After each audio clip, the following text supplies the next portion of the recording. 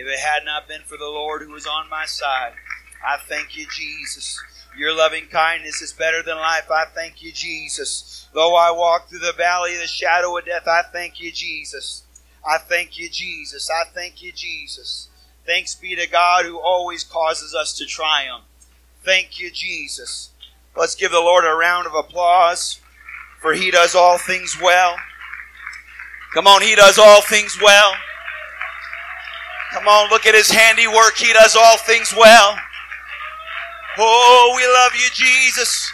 The heavens declare your glory, but let creation declare it right now. Let everything that hath breath praise the Lord. Hallelujah, Jesus. I love you, Lord. I love you, Lord. I love you, Lord. I love you, Lord. Amen. Amen. It has been my distinct privilege and honor to be with the Arizona District. You guys are destined for greatness. There's too much witness of the Spirit for there not to be a destiny that God has for you. Man, this is the God honest truth. I don't say this everywhere I go because I don't always enjoy everywhere I go. But this is one of the elite districts, and that's a fact. That's a fact. See, everyone wants to be a part of the big thing when big things are happening. But the Bible says in Zechariah 4:10, despise not the day of small things. If you don't despise your size, but use your size to your advantage, you'll break through and you'll be legendary, and then the floodgates will open and people want to be a part of what's going on in Arizona. See, there's some districts that have a stigma, like South Dakota. We've got 7 churches in the whole state. I was specifically told and warned not to go there because it's got a stigma. Maybe I shouldn't name drop districts that have stigmas, but there's some districts that have stigmas. But God's about to reverse the curse, and God's about to make those districts legendary districts that people are going to want to be a part of. But God wants to use this group right here. God wants to use this group of young people in this place to do exploits for the name of the Lord Jesus Christ. I believe that.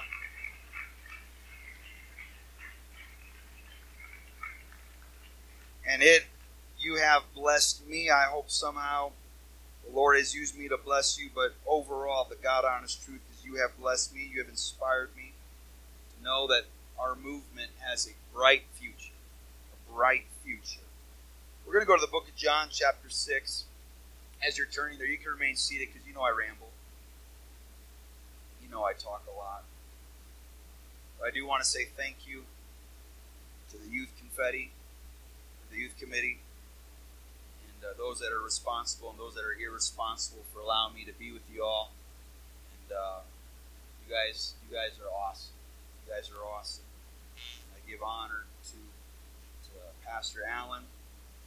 Honor to all the pastors that are in this place, all the ministers in this place, all those that are official and unofficial and superficial. I give all of y'all honor, and I love the Connors. I got to meet them 12 years ago. It's something like that. It might have 10 at the least, 12 at the most. And my mind's a little scattered right now. Got a phone call or an email. Good reception out here. I did receive a phone call as well, but I first found out through email before service that the man responsible for connecting me to be able to meet Pastor Connor and his family, Gary Lake, he was the district superintendent of South Dakota, and he gave a young punk like me a chance. When I was 22 years old, I didn't have an ever-loving clue. It was his bright idea for me to launch a church in South Dakota. It was the week of graduation. I moved, left IBC and just drove out there. No friends, family, whatever kind of thing in Watertown. And I heard the clear voice of God to go there, but he used Brother Lake to see something in me that I personally did not see in myself. And the great thing about Brother Lake is he would introduce me to people that I didn't deserve the time or day to be around. He introduced me to Pastor Connor, and I think he probably just felt bad. Like, oh, this poor little 4 foot nothing good-sized preacher. And he let me hang out at his church one time when I was visiting my grandma. And I don't know for a fact, but it's got to be either number 1, number 2, or number 3. But I want to say it was like the first invitation I ever was able to preach somewhere. And I'll never forget that. And, Gary Lake passed away today. He was playing basketball this morning. And, he collapsed on the basketball court, took him to the hospital. He died on the emergency table.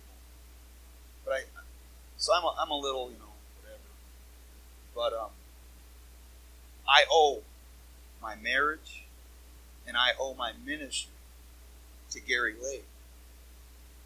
And there is a host of ministers in this room, young people, that they see something in you that you do not see in yourself. Look, this district can save time and money and stress by not having this camp. Like, they don't do this because, oh man, this is fun. I mean, yes, there's elements of fun to youth camp.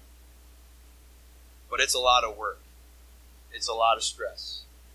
But they do it because people like Brother Sansom and Brother Lopez and now Brother Strader, they see something in you. And one day when you grow up, God willing, if any of us grow up, you're going to look back and be thankful. And I want us to show a moment of honor for all these men of God that put the time and the labor for you to be here.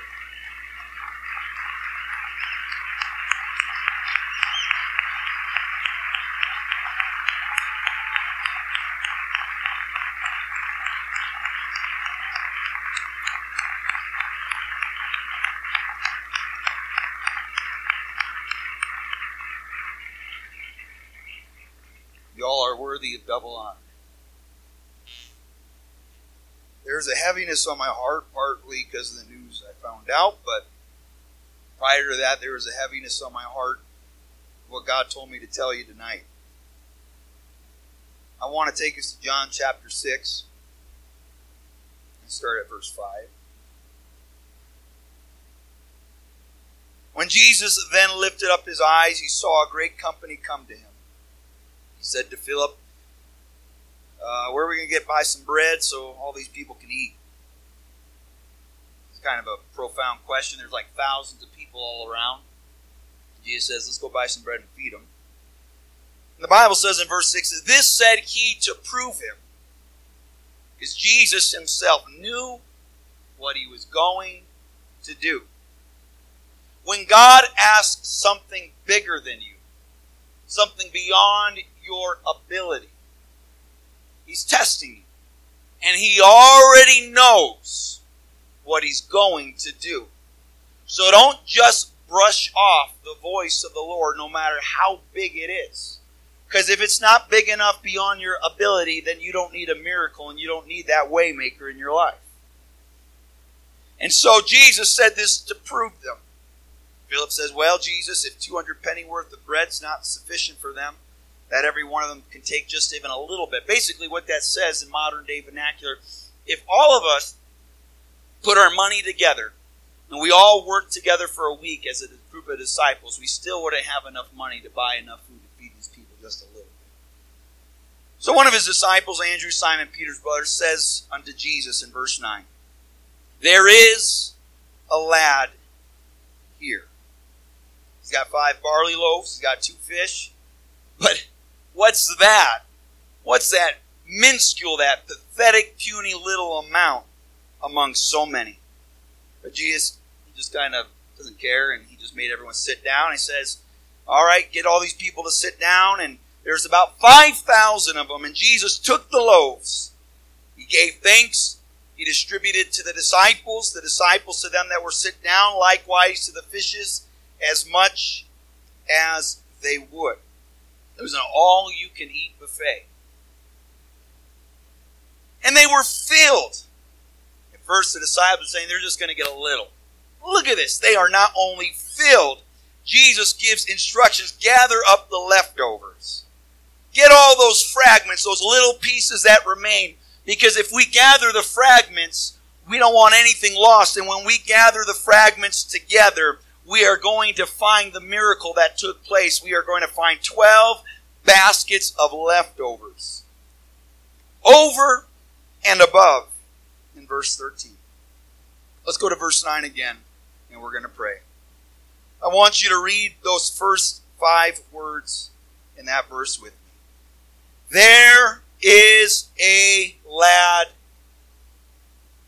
here.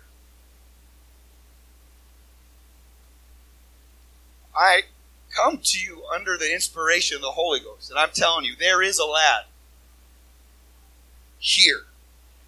I'm not preaching to North Texas. I'm not preaching to California. I'm not preaching to Louisiana. I'm not preaching to Illinois or Indiana. I'm not preaching nothing against those districts and their sizes. We aspire to have a breakthrough as they had in years gone by. But I'm here to prophesy to the wind. There is a lad here. Underneath this canopy, there is a person in this room that God has foreordained for such a time. Can we lift our hands right now? And can we lift up our voice in intercession and inspiration? I pray in the name of the Lord Jesus Christ, not by my might and not by my power.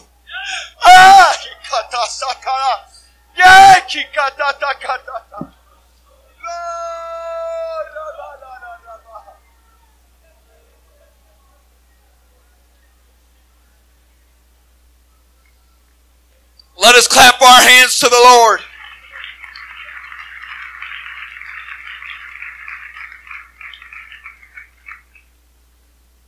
With that very utterance, we can have an altar call right now. For you have already received it in your spirit. There is a lad here. Many are called, few are chosen. What I preach to tonight applies to every single person under the sound of my voice. Whether you are 5 years old, 50 years old, above, beyond, or in the middle. This applies to everyone that is in this room. But I'm specifically targeting those that have registered for this camp between the ages of 12 and 18. And I know there's some hyphen age here as well. I speak to you under the fear of God. There is a lad here. In this room, you think you're passing through life without value, without purpose. Well, I'm not talented.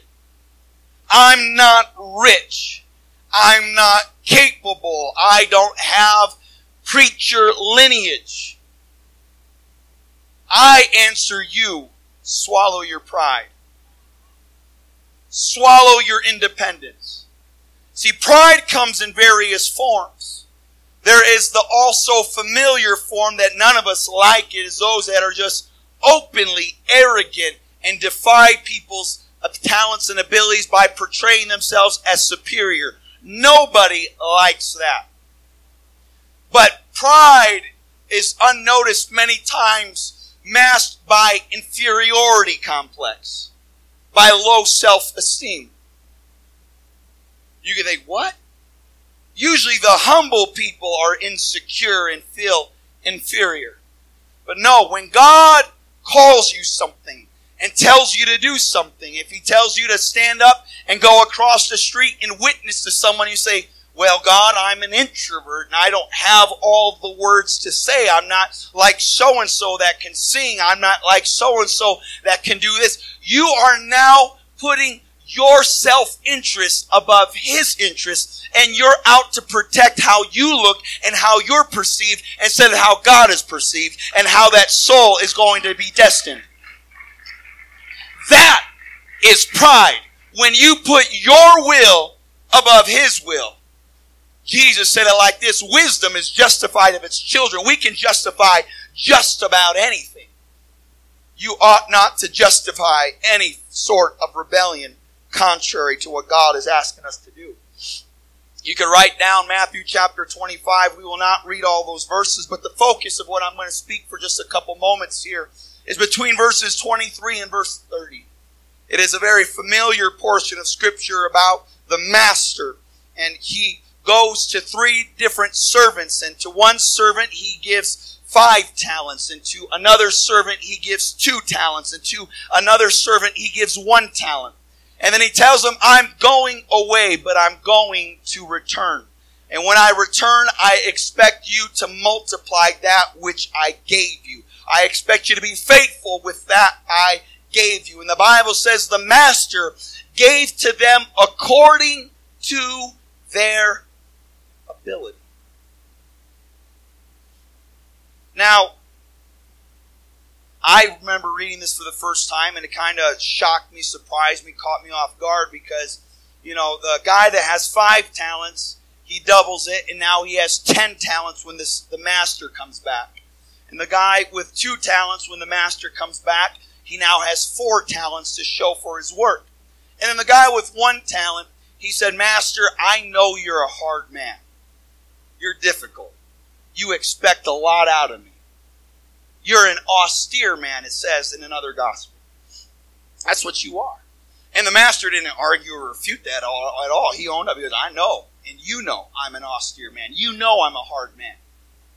And he said, I wasn't like the other guys. I didn't gamble the talent you gave me. I protected it. I kept it. I hid it in the earth. And here it is. That which you gave me, I made sure I didn't lose it. And so I remember the first time reading that, I thought he was going to say, wow, you are like the bomb.com.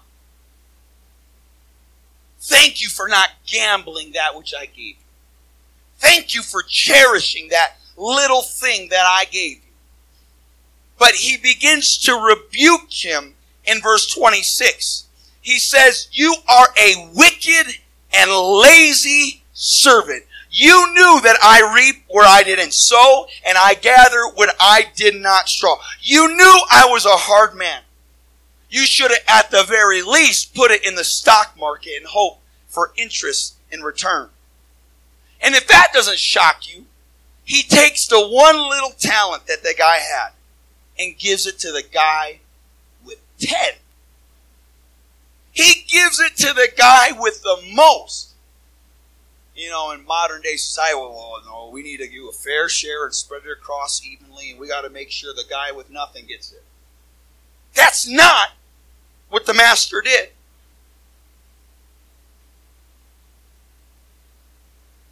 Let me ask you a quiz question here. In this story, who's the master? Jesus. Thou hast rightly judged. Who is the servant? Us. Jesus, in his own parable, could have described himself any way he wanted to. But you know how he described himself? I, the master, am like a really comfortable dude, and we just kind of chill, right? Jesus described himself not as some fluffy pillow cotton candy bed of roses. Jesus said, I am a hard man. I have expectations of you. And we are the servants. Here's the moral of the story. See, there's some people in this room that have 5 times the ability as us. Some people have twice the ability of us. And some of us, we're barely even a 1 talent individual. That's me. I, by nature, believe it or not, by nature, I am a 1 talent individual. And here's the moral. No matter if you have little talent, twice the talent, or 5 times the talent, no one is exempt from doing something with their talent. None of you are exempt. And so when you begin to say, well, I can't sing like them, and I can't play like them, and I'm not an extrovert, and I'm not funny, and I don't know 2 languages, and I barely know how to read Dr. Seuss books. I barely know how to do anything. So what are you going to do? Now God gave to them according to their ability. We don't like the word ability. I will say is God doesn't need your ability. Ultimately, he needs your availability. That is what God is after. A generation of people that make themselves available. Your generation just happens to be full of ability, but God's not impressed with your ability. He wants to see if you'll make your ability available for the kingdom of God, for the purpose.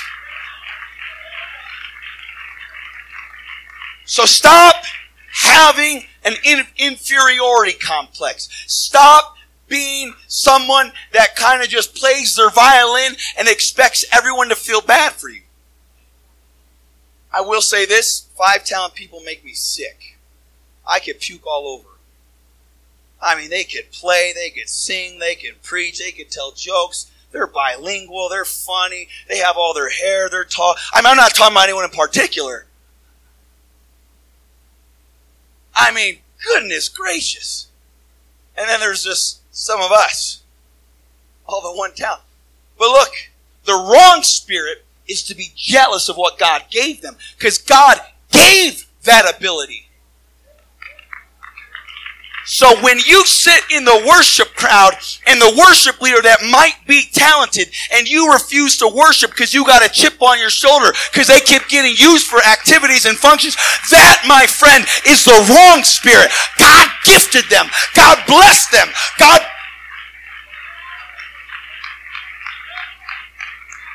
But you 5-talent individuals, don't start getting this superiority complex that because you have a microphone and because you have a platform that you're better than those that have only one talent. No, my friend, we are equal laborers in the field of God's labor. We are servants. We are unprofitable servants. Someone shout, praise the Lord. Now listen to me. The mission and the objective of God giving you your talent, no matter what level of talent He's given you, is for you to grow your talent. I told you I'm a one-talent individual by nature, and you probably would not believe me, but I'll just say it like this, and you can take it in the spirit in which I say it. It is not in arrogance, but it's just in knowledge, and it is in confidence. Confidence is not arrogance. Confidence is just assurance. I am not a one-talent individual anymore. I don't say that cocky. I don't say that airy. I'm just telling you the fact of the matter. I am not here today because I've been slothful and hid my talent. I went to Bible college for 4 years. Not one time did they ask me to preach chapel. I never considered myself a preacher. I never tried getting into a position to preach. All I ever did was overcome my fear of reaching people. I have a fear of public speaking. I have a fear of breaking out of my shell. By nature, I remember giving speeches in school, and I would hold that note card, and I would shake, and I would just be soaked in sweat. It was absolutely pathetic. But I know what the Word of God says, and I know there's an eternal destination. And my pastor exposed me to souls, for he said exposure breeds a burden. And my burden exceeded my reservation about my personality and what people think about me. And I said, if I keep this, woe is me, Paul said in 9:16 of Corinthians, if I preach not the gospel, if I do not open my mouth and open God's Word to an open heart, woe is me if I... So all I did in Bible college was teach Bible studies. I did outreach. I served. I put up the tent for tent revival. I cleaned it. I did all the to-do lists. I did all the tasks. I went to every toilet. I swept the floor. I painted the rooms. I helped mow the lawn. All I did was serve. Because that's all one-talent people can do, right? We can't sing. We can't preach. We can't do public speaking, but you can do something. Every level of talent that is portrayed in this room can do something. And if you do nothing for the kingdom of God, the King is returning for that talent that He gave you. You were born with that talent. You were born with that genetic disposition that you have. And don't get bitter about it because you are slapping God in the face. He made you the way you are. He created you the way you are. There is not a duplicate of you. So do not try to die a copy. Be who you are and give what you have to the kingdom of God.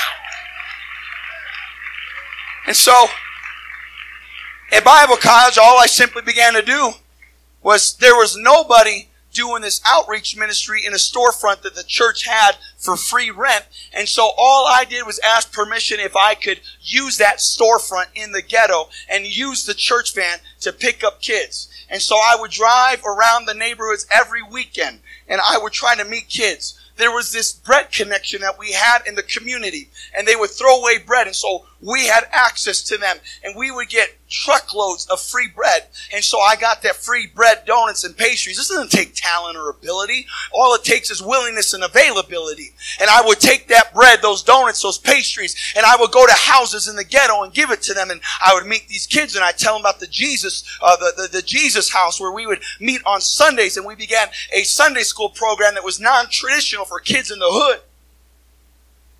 And every Sunday I was doing Sunday school. And I'm like, man, maybe God wants me to be a Sunday school teacher or an outreach director. And all of a sudden I saw an empty lot there, and I found out IBC had a tent that was laying in a garage, and all I simply did was ask, can I use that tent? And for 4 years, twice a year, we would put that tent up on that open lot, and we would go to that community where we had all those contacts, and we would have a meeting just like this with a tent. And then there was something called Young Adults on Sunday mornings at Calvary Tabernacle, and all the hype and a college career age people would be downstairs, and they were crying and pitching a fit because no one wanted to play music for them to lead worship in class because IBC Praise and Chorale would be there down there sometimes before singing to the church, and to play in front of them is kind of intimidating. And I never played guitar or sang in my life. And I wanted to connect to these kids I was ministering to, so I had a guitar, and I began to pray and ask God, Lord, I don't know how to play. I don't know what things to do. Help me. And God gifted me with the ability to play rhythm guitar and to begin this. I'm not a good singer. I'm not a great guitar player, but I can sing semi on key, and I can play rhythm, and I can lead a worship service. And all of a sudden, while everyone's whining and complaining about not wanting to lead worship, I said, we'll do it. And my wife and I, who are like terrible, are leading worship in front of IBC Praise. My eyes were closed, a whole sweat just pouring down, but it was as unto the Lord. I simply made myself available. And then God began to work on my heart and say, well, maybe God wants me to be a musician for a small missions church, and I could help out because I know they'll never pay me to play music anywhere, and they'll never hire me at a big church. I can help at a small church. And so all of a sudden, I'm being spread all different directions. And a missionary came through and completely messed me up. And I felt like, man, I'm going to go overseas. I'm going to help out overseas. And then God called me to go to South Dakota. Just launch a church work in Watertown. And then it all made sense. You know who had to reach the kids in South Dakota? My wife and I. You know who had to do the outreach in South Dakota? My wife and I. You know who had to lead worship service in South Dakota? My wife and I. And all of a sudden now I gotta figure out how to preach. That's the only thing I didn't really have figured out. Still don't got it figured out. But I tell you what, I'm not a one-talent person anymore. I don't say that cocky. I don't say that arrogantly. What I want you to know, I speak to the lie of this low self-esteem generation, this inferiority complex that you can be nothing for God because you only had one talent. I'm telling you, it's time that you put forth the effort into the things of God. Paul said in Corinthians chapter 9, he goes, look, we're running in a race. It's time you run to obtain. Don't you know that those who strive for the mastery, they are temperate in all things? God forbid the world is more disciplined about things that are not really all that important than the church is about things that are incorruptible. The world does great disciplines and great feats for things that are going to fade away. But we have this thing that's not going to fade. I ask you, young people, What level do you want to compete? You may be seated. You're all taller than me. You make me feel weird. What level do you want to compete?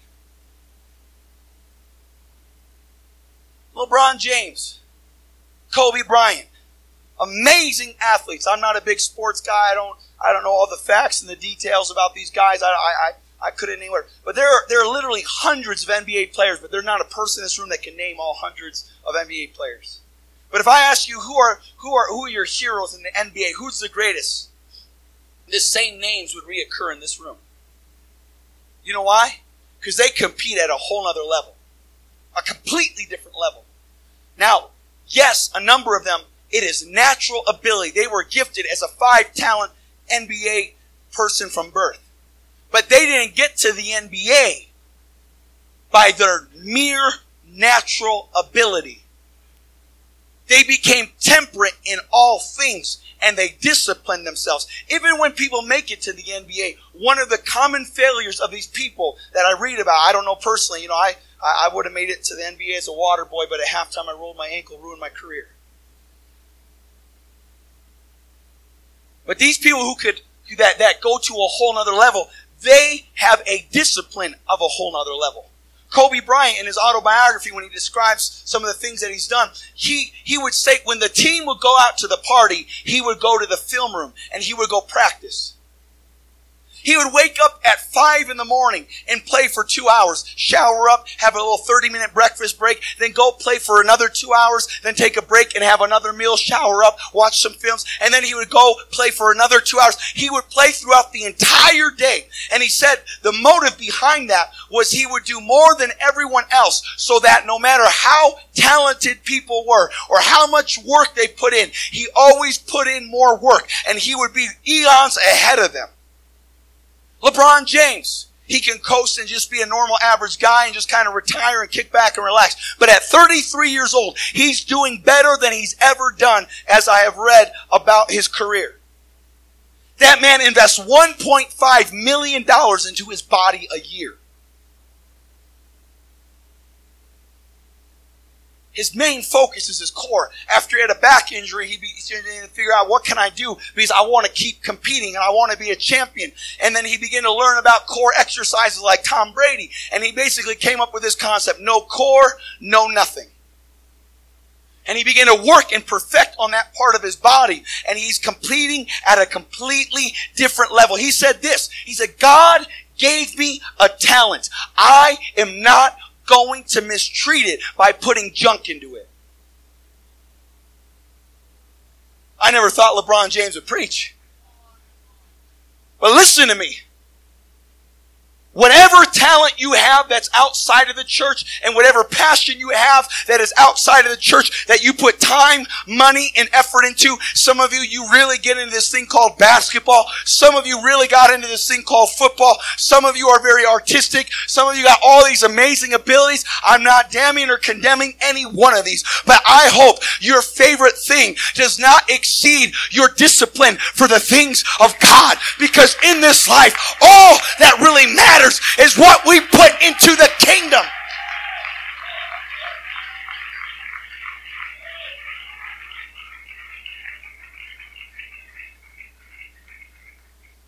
I was in a tree stand with Mara Cornwell. I don't know if you know who he is, but he's kind of cool.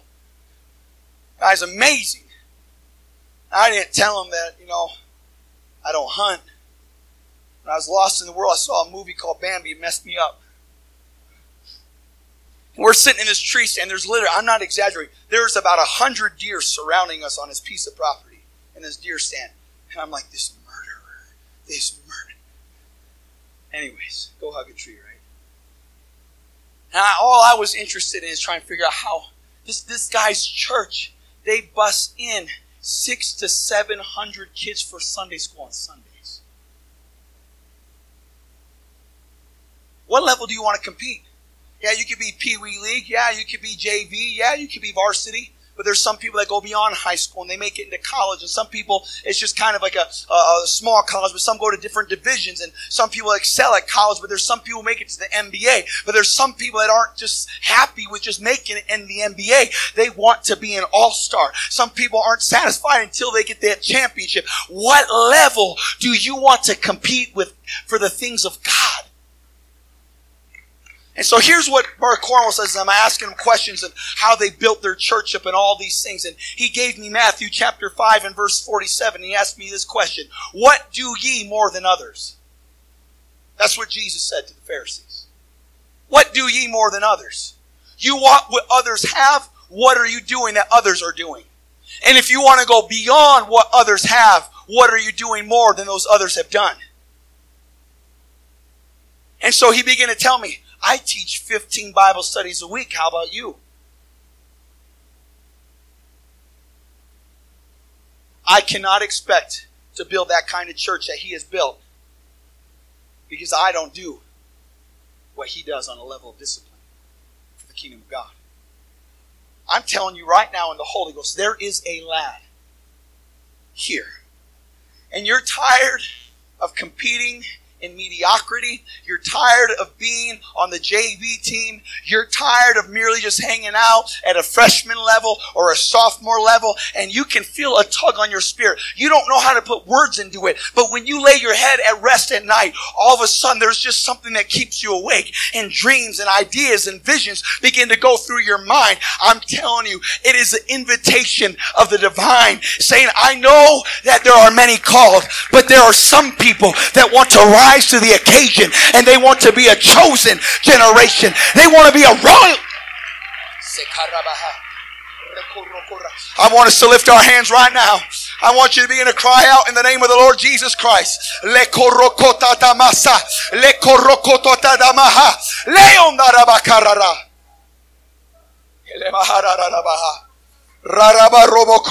If you're here and you're intimidated, Paul told Timothy chapter 1 verse 7, God did not give you a spirit of fear. God gives you power, love, and a sound mind. John said in 4:18, there's no fear in love. Perfect love cast out fear. See, fear has torment, and he that is fearful is not made perfect in love. But tonight, God is about to cast out fear. God's about to perfect some of you in love. See, some people think all arrogant people get exalted and humble people, they stay behind the scenes. You're contradicting Scripture. James 4:10, humble yourselves in the sight of the Lord, and he will keep you down. Psalm 75 verse 6 and 7. Promotion doesn't come from the east or the west, but God is judge. He picketh up one and he puts down another. God knows how to elevate somebody that's faithful, whatever level talent they have. And look, the reason why some of those 5 talent people seem to get 10 talents and they get to take your opportunity talent, it's because they're not lazy. They're not slothful. They are hard workers. They are diligent. They are servants. Yes, it might bother you about their level of ability, but you got to understand, it's more than their level of ability. It's their level of availability.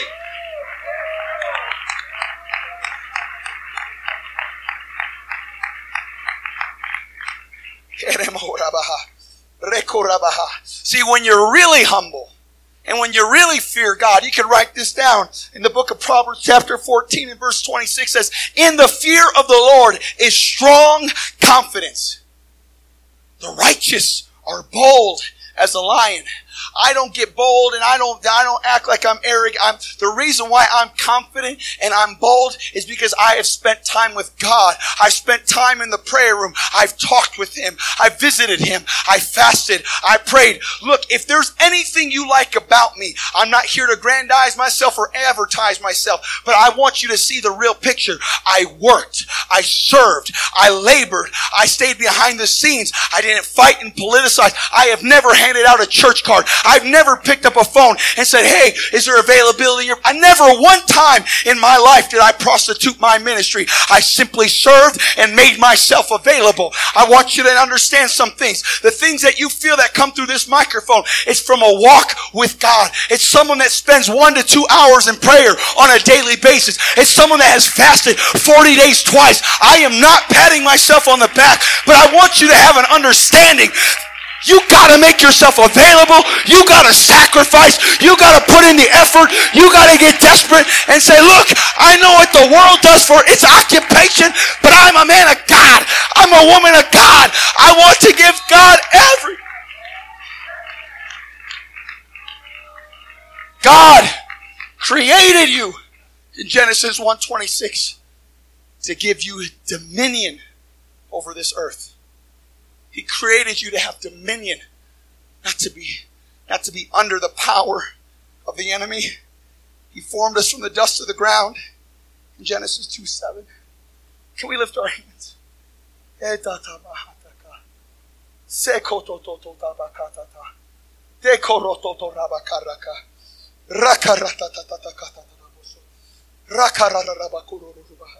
What level do you want to compete, young person? God is about to separate some of you from your peers. God's about to separate you from some of your friends.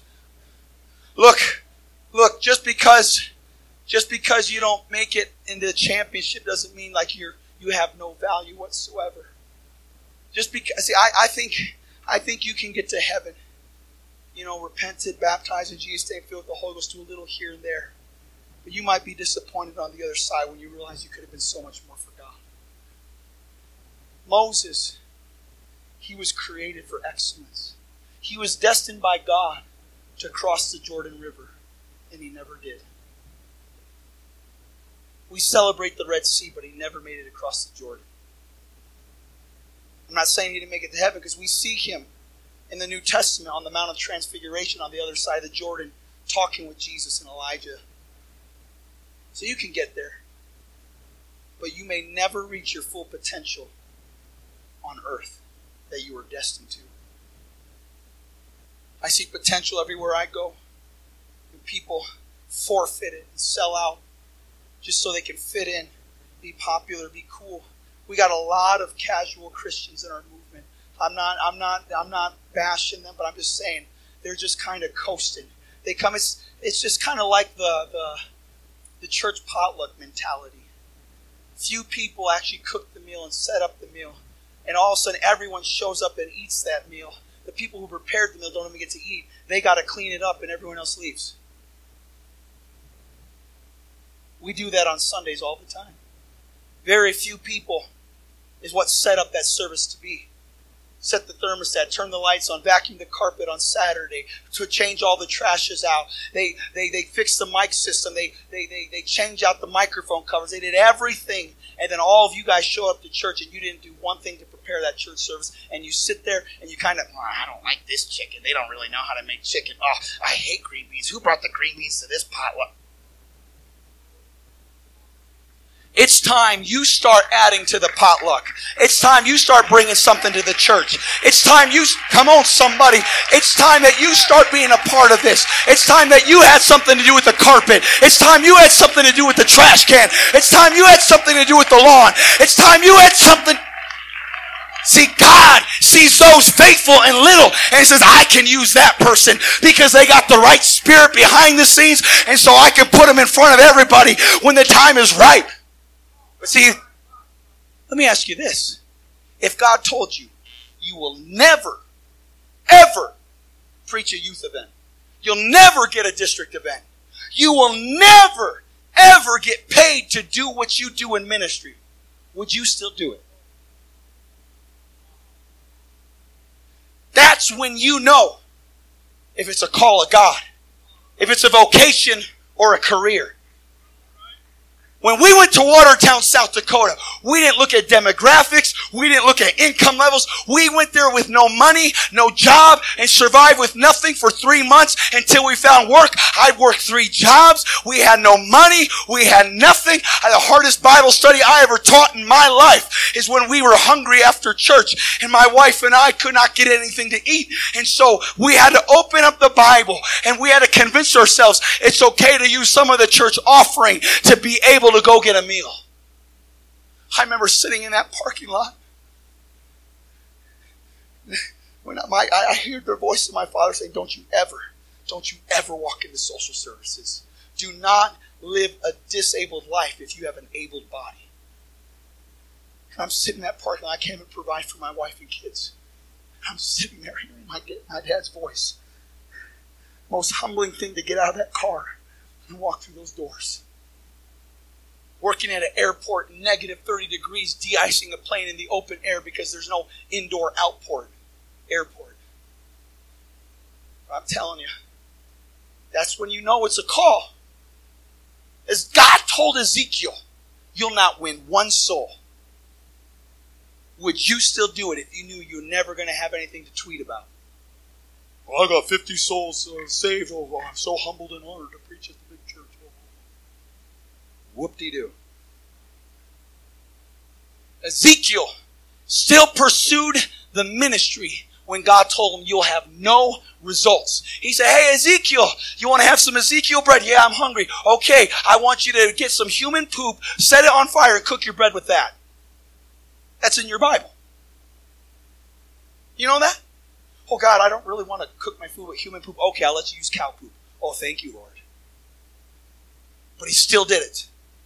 But see, your generation, your battle right now is, am I going to get placed? Am I going to get full time? Am I going to get some money for this? Am I going to get a retirement package? Am I ever going to be asked to preach a big event? I'm telling you, that's the wrong spirit. That's the wrong attitude. What we do as unto the Lord. This is our reasonable service. We are unprofitable servants. It's time that we serve God from our hearts as unto the Lord. Not with eye service as men pleasers, but as servants of Christ. I wish you lift your hands and your voices right now. Rekorobata, rekotosamaka, leyamaramasandare yarabaha. Rakarabaha, rarabahorabaha, rokororobaha, rarabaha, rakararabohorabaha, leororobokorabaha. Clap your hands to the Lord. Leororororobokorabaha.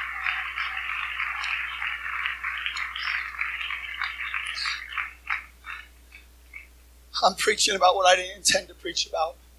But we're in the vein of the Holy Ghost. God's about to wrap this up here.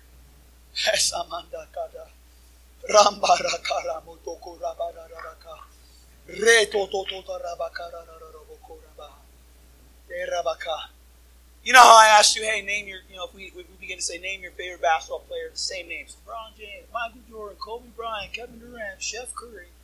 All the same names, right? If I said that, name your favorite preacher, I would venture to say it would be a similar result. Lee Stoneking, Best Emmanuel, Billy Cole.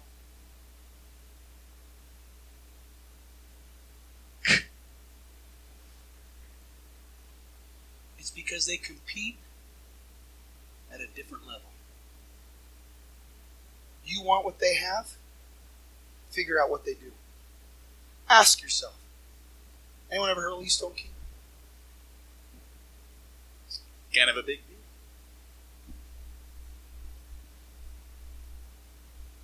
Never talked to a guy, and then this last year he calls my phone. And he begins to say, how's the prayer? The Lord showed me who you are. And I'm like, what? I thought it was Jacob Copy.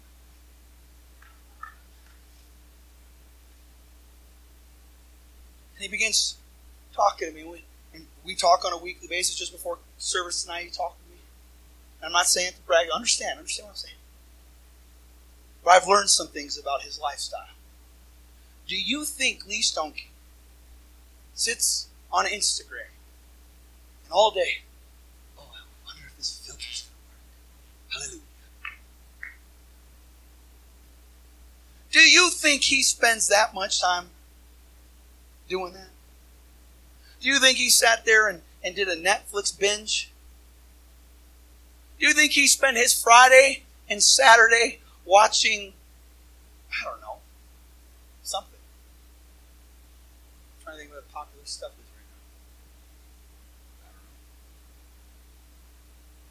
But you want what he had. See, the reason why these services where it's like, oh, mantles are falling, impartation, the altars flood, is because people think that's a shortcut without sacrifice. I'm not against mantles. I'm not against impartations. There's biblical precedent for that. But the reason why people like going to those events and flood the altars for it, they won't flood the altars for a prayer service. They won't flood the altars for fasting. But you start talking about a mantle and impartation, and everyone's got to be touched by Stone King. And everyone's got to be touched by Klein Dance. I'm not against those men of God. I respect, I honor, I talk to them. But I want you to understand, it's not just an impartation. It's not just a mantle. It's a sacrifice. It's a lifestyle.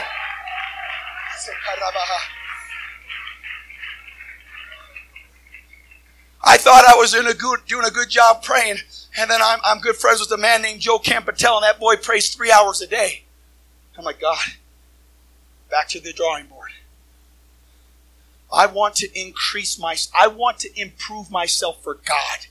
Have you learned any new memory verses? Have you taught any Bible studies? What have you done for the kingdom of God? Some of you couldn't wait to come to camp here and you practice and practice and practice your basketball and football just so you could hope to win the game. I'm not mocking you, but all I'm saying, that same energy and passion you have, you can direct it into the things of God. And what's more exciting? Think about this. What's more exciting? You running out on that football field and you getting that trophy that you received no paycheck for and you got no TV coverage for, you got no contract for, and everyone's going to forget about it in like just about 2 weeks.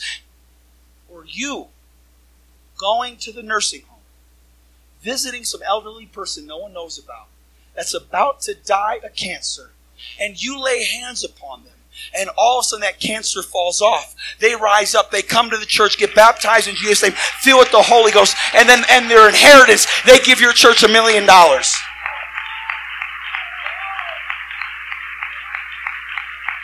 What do you think's more exciting? I tell you what, I want to get pumped up about the things of God. I want to get excited about reaching this world. I want to get excited about miracles, signs, wonders.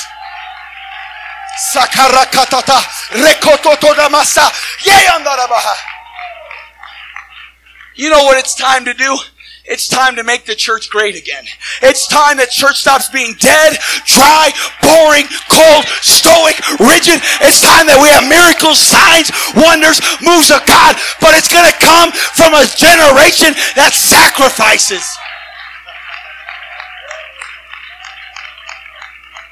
I got to stop. I'm getting excited. Last story. I'll shut up. Right here. You okay? 1, 2 stories. You okay? Samson. We talked about him the other night, right?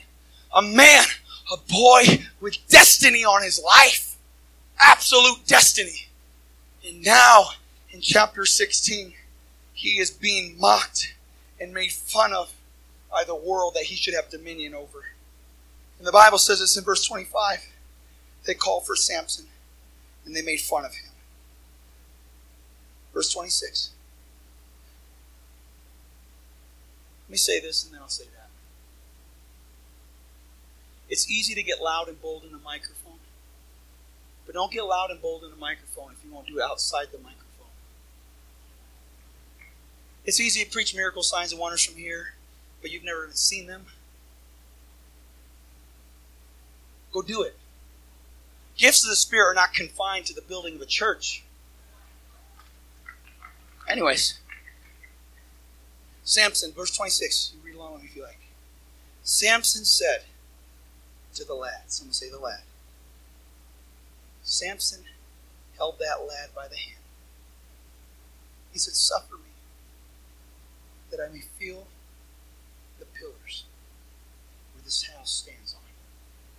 And I want to lean on. And here, the house full of men and women, Samson prays this prayer. He says, God, let me die. Let me die with them. He bows himself with all his might in verse 30. and those pillars crumble. The house comes down. And those that died at the death of Samson were more than he slew in his life. Listen to me close. I'm going to wrap this up as fast as I can. In one day, Samson did more than he did in 20 years. I ask us to consider what happened. The dream of Samson, this adult, I need a young adult in their 20s. One of you guys want to come? You want to be Samson? Yeah. We got a Samson. Let's give Samson a hand. I need someone between the age of 12 and 14 come up here real fast. One person, real fast. Here we go, we got one. And I need, Brother Connor, would you be considered an elder? I know you're not. You're a young man of God. But you're going, spiritually speaking, you are eons ahead of us. Vintage, classic. Here's what happened. The dream of Samson was placed in the hand of a youth, and it was led to the pillar. When the adult joined hands with the youth, and they leaned on the pillar, a reaction occurred. Listen to me in the Holy Ghost. There is a lad here that is the missing link to the revival in this district. It might be one of you. It might be two of you. God willing, it's more of you. But there's some of you, I can see it on your faces. I mean, you can hardly contain yourself right now because you know the Holy Ghost is talking to you. He's calling you to another level, a level you've never operated in before. And God, see, you've been blessed with some pastors and some adults in this district, and they got strength. But see, there's a vision this generation has. And when the adults, led by the hand of the youth, placed at the pillars, and they join together, and they're willing to be broken together, and they say, God, I don't need my name to be on this revival. I just want to be broken in this revival. When this equation takes place in this district, there's going to be more done than the past 20 years of Arizona. In 1 year, God is going to pour out His Spirit when a young lad joins hands with the elk.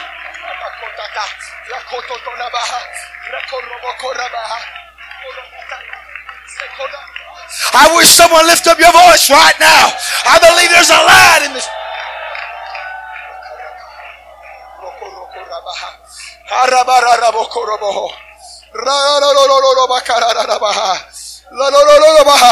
I wonder what would happen if the youth, the adults, the pillars would be willing to be broken together. Adults and pillars that are in this room, listen to me. I have absolute nothing but honor and respect for you. But these young people, instead of just seeing you point your finger at them, they need your hand in their hand. This is the best way to lead and raise a young generation. Not from the distance being an armchair quarterback saying, oh, this generation, they're a bunch of worthless nothing, bunch of millennials. No. You can better lead with your hand in their hand. Young people, it's time that you start to respect your youth pastor and you put your hand in their hand. And you know what else you need, young people? You need to feel the pillars. Samson said, let me feel the pillars. Elders, I know you don't have as much energy as you used to have, but every once in a while in that altar, let a young lad feel the hand of a pillar on their forehead. I know we're irritable. I know we do crazy things. I know where we wear tight pants and have crazy haircuts. But let us feel the hand of a pillar on our head, speaking into our ear, embracing us. And I'm telling you, that young person will be willing to be broken with you. They will be willing to give their vision to your dream. And you will have what you've never had in the past 20 years.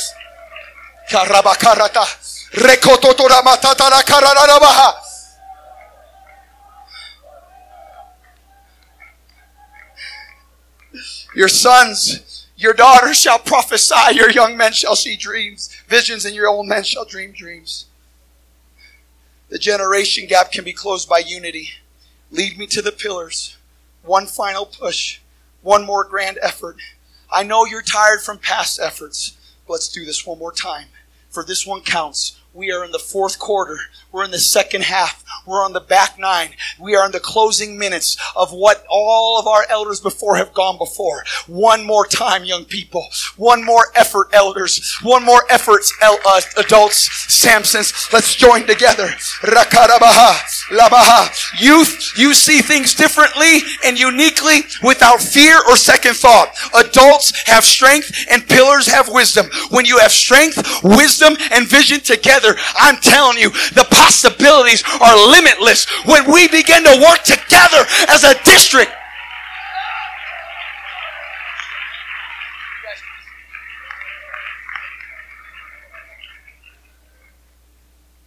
One more illustration, is that okay? One more, I'll stop. One more thing about Samson. Chapter 15, verse 4. Samson went and caught 300 foxes, took firebrands, turned them tail to tail, and put a firebrand in the midst between those two tails. One fox is not enough. I thank God that there's a lad or two that God's calling to be chosen in this place. And I know you may be insecure, feeling you're the only one that's going to rise above your peers. See what you could do when you begin to get on fire and you put hand in the hand of the adult in the pillars. And then all of a sudden you find someone else. You begin to lead people and you begin to tie up with them. Begin to grab someone's hand. Grab their hand. It just starts out with one person. Keep grabbing hands. Whoever's the last hand, grab the next hand. It just starts with one person. It just starts with one fox. It doesn't seem like you could do a lot with a fox, but you get one fox and then another fox and then another fox, and you tie that tail, that vision to that vision, that dream to that dream. All of a sudden there's a little momentum building up. All of a sudden you got more bodies. All of a sudden you got more help. All of a sudden you got more strength. See, one person can't do it by themselves. Now, one person may put 1,000 to flight, but two could put 10,000 to flight. What can 3 do? What can 4 do? What can 5 do? What can 6 do? See, it's time that you group of young people, you're not just joining together to be on the same basketball team. You're on the same gospel team. You're on the same outreach team. You're on the same Bible quizzing team. You're on the same spiritual team. When we begin to join hand to hand, all of a sudden we got a host. We got an army.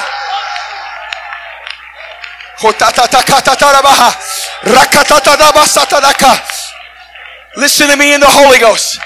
Here's what Samson did. Once he got a core of foxes united, he put fire in the midst of them and released them into the harvest. At the end of the day, the enemy did not have a harvest any longer. I'm telling you, it's time that we join together, get on set fire of the Holy Ghost, go out into the fields, and the enemy is not going to have a harvest anymore. We're going to set that harvest on fire. We're going to set Arizona on fire. Come on, church.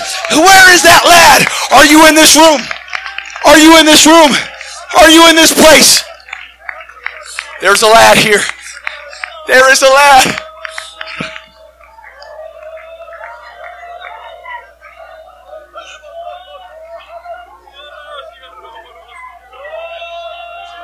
There's a lad here. There's a lad here. What level do you want to compete, young person? What level do you want to compete, young man, young woman? You're going to have to sacrifice that relationship. You're going to have to sacrifice that job. You're going to have to sacrifice that career. There's something to sacrifice.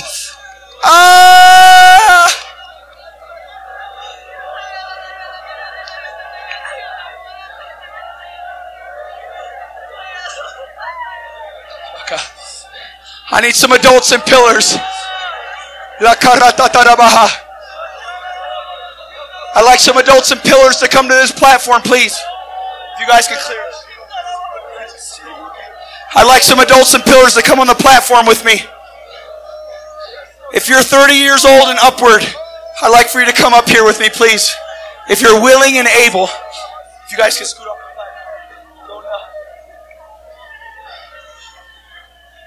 If you're 30 years old and older, I'd like you by this platform, please.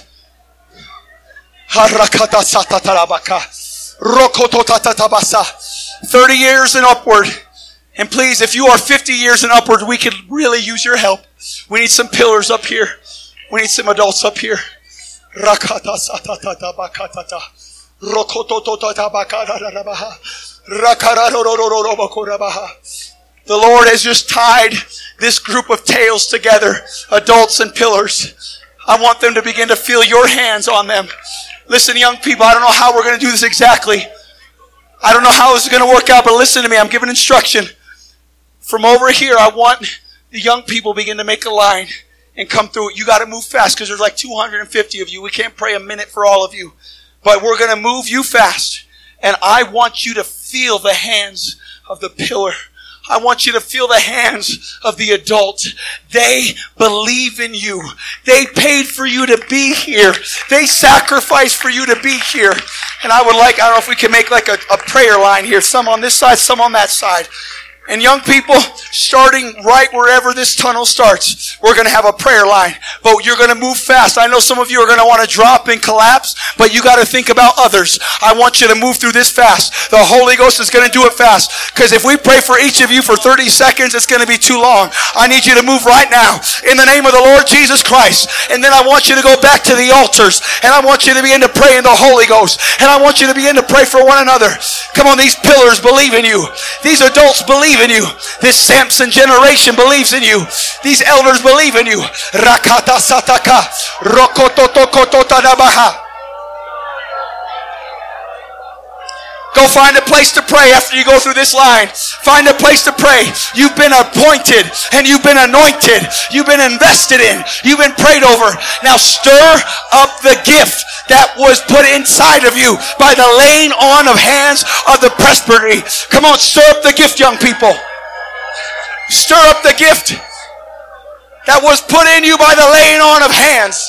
Rakata satataka. That's it, pillars. That's it, adults. Pray with fervor. Pray with authority. Go ahead and impart something into them right now. Rokotatakatata. Sakatatatakatatabaka. Lekorototototakatatabasa.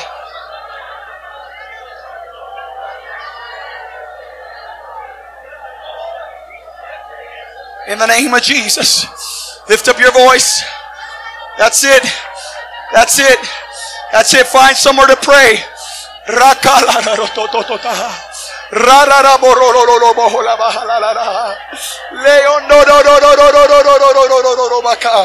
We believe in you. We believe in you. We believe in you. We invest in you. We impart to you. La la la bokola baha. Ye anda la la la la bakara ye arabaha. Ye ondorobo sondara ye andabaka.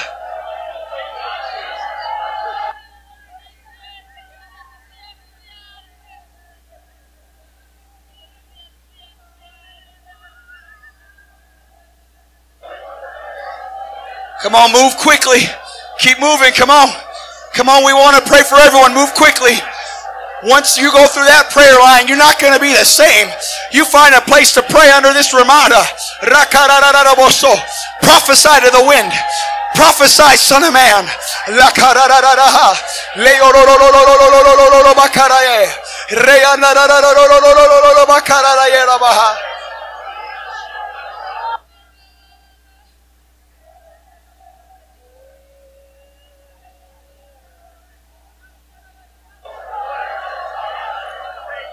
That's it. You're set on fire. You're set on fire. You're ready to go out into the harvest. The enemy's not going to have a harvest at the end of the day. In the name of the Lord Jesus Christ, open up the windows of heaven. Roll back the roof of this building, Jesus. I pray you fixate a ladder between heaven and earth. And may the angels of the Lord ascend and descend upon this location right now, God. I pray you visit us with your divine presence. Let there be a glory cloud that hovers amongst us. In the name of the Lord Jesus Christ, I pray you send forth your warring angels in this room right now, God. Whatever opposition may come against this generation, Lord, I speak liberty. I pray you give them power, dominion, and authority from on high. God, to go forth and to conquer wherever they set the sole of their foot, God, that they would take on that land.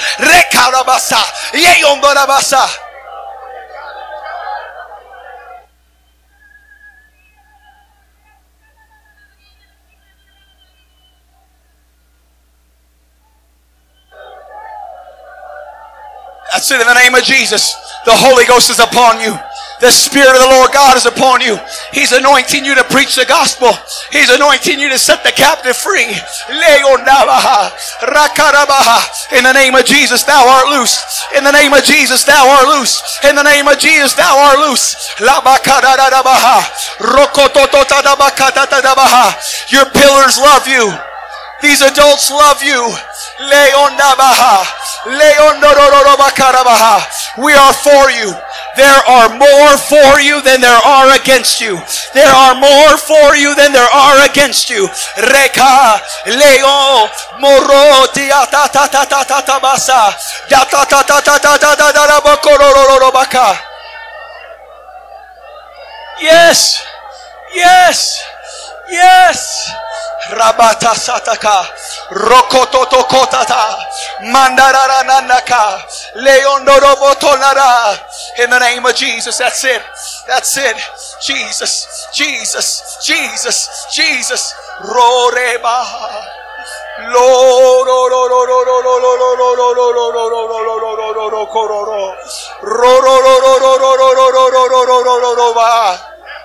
There is a lad here. There is a lad in this room. That's it, young ladies. Go ahead and pray. That's it, young men. Go ahead and intercede. There's a young man. Deep is calling for deep right now. Come on, there's some of you that want to go deeper, and the voice of the deep is calling you. Come on. Deep calleth to deep. Deep calleth to deep. Rakatatabasa. Rokotototototabasa.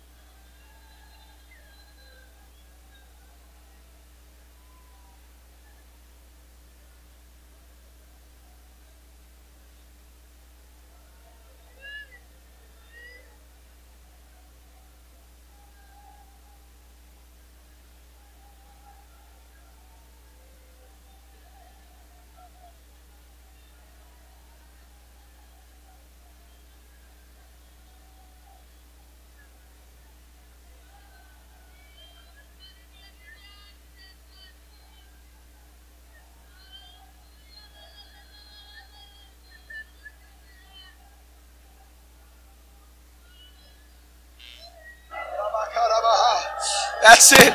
That's it. Just like Isaiah. Lord, here am I, send me. Here am I, send me. I make myself available, God. I'm not going to make excuses. I'm going to make myself available. I'm not going to make excuses that I got no talent or only one talent. God's going to use the talent you have. Make yourself available. Make yourself available.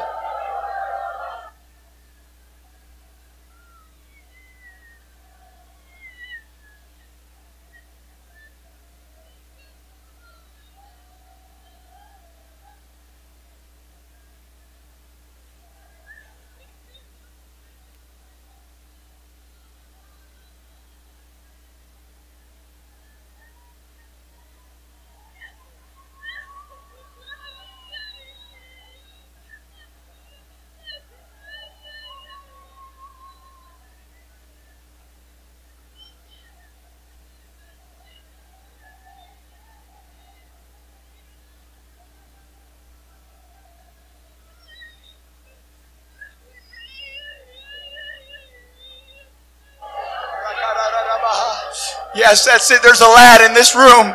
There's a lad here. You only got 5 loaves and 2 fishes, but you put that little you have in the hand of the master. He's going to break it. He's going to bless it. He's going to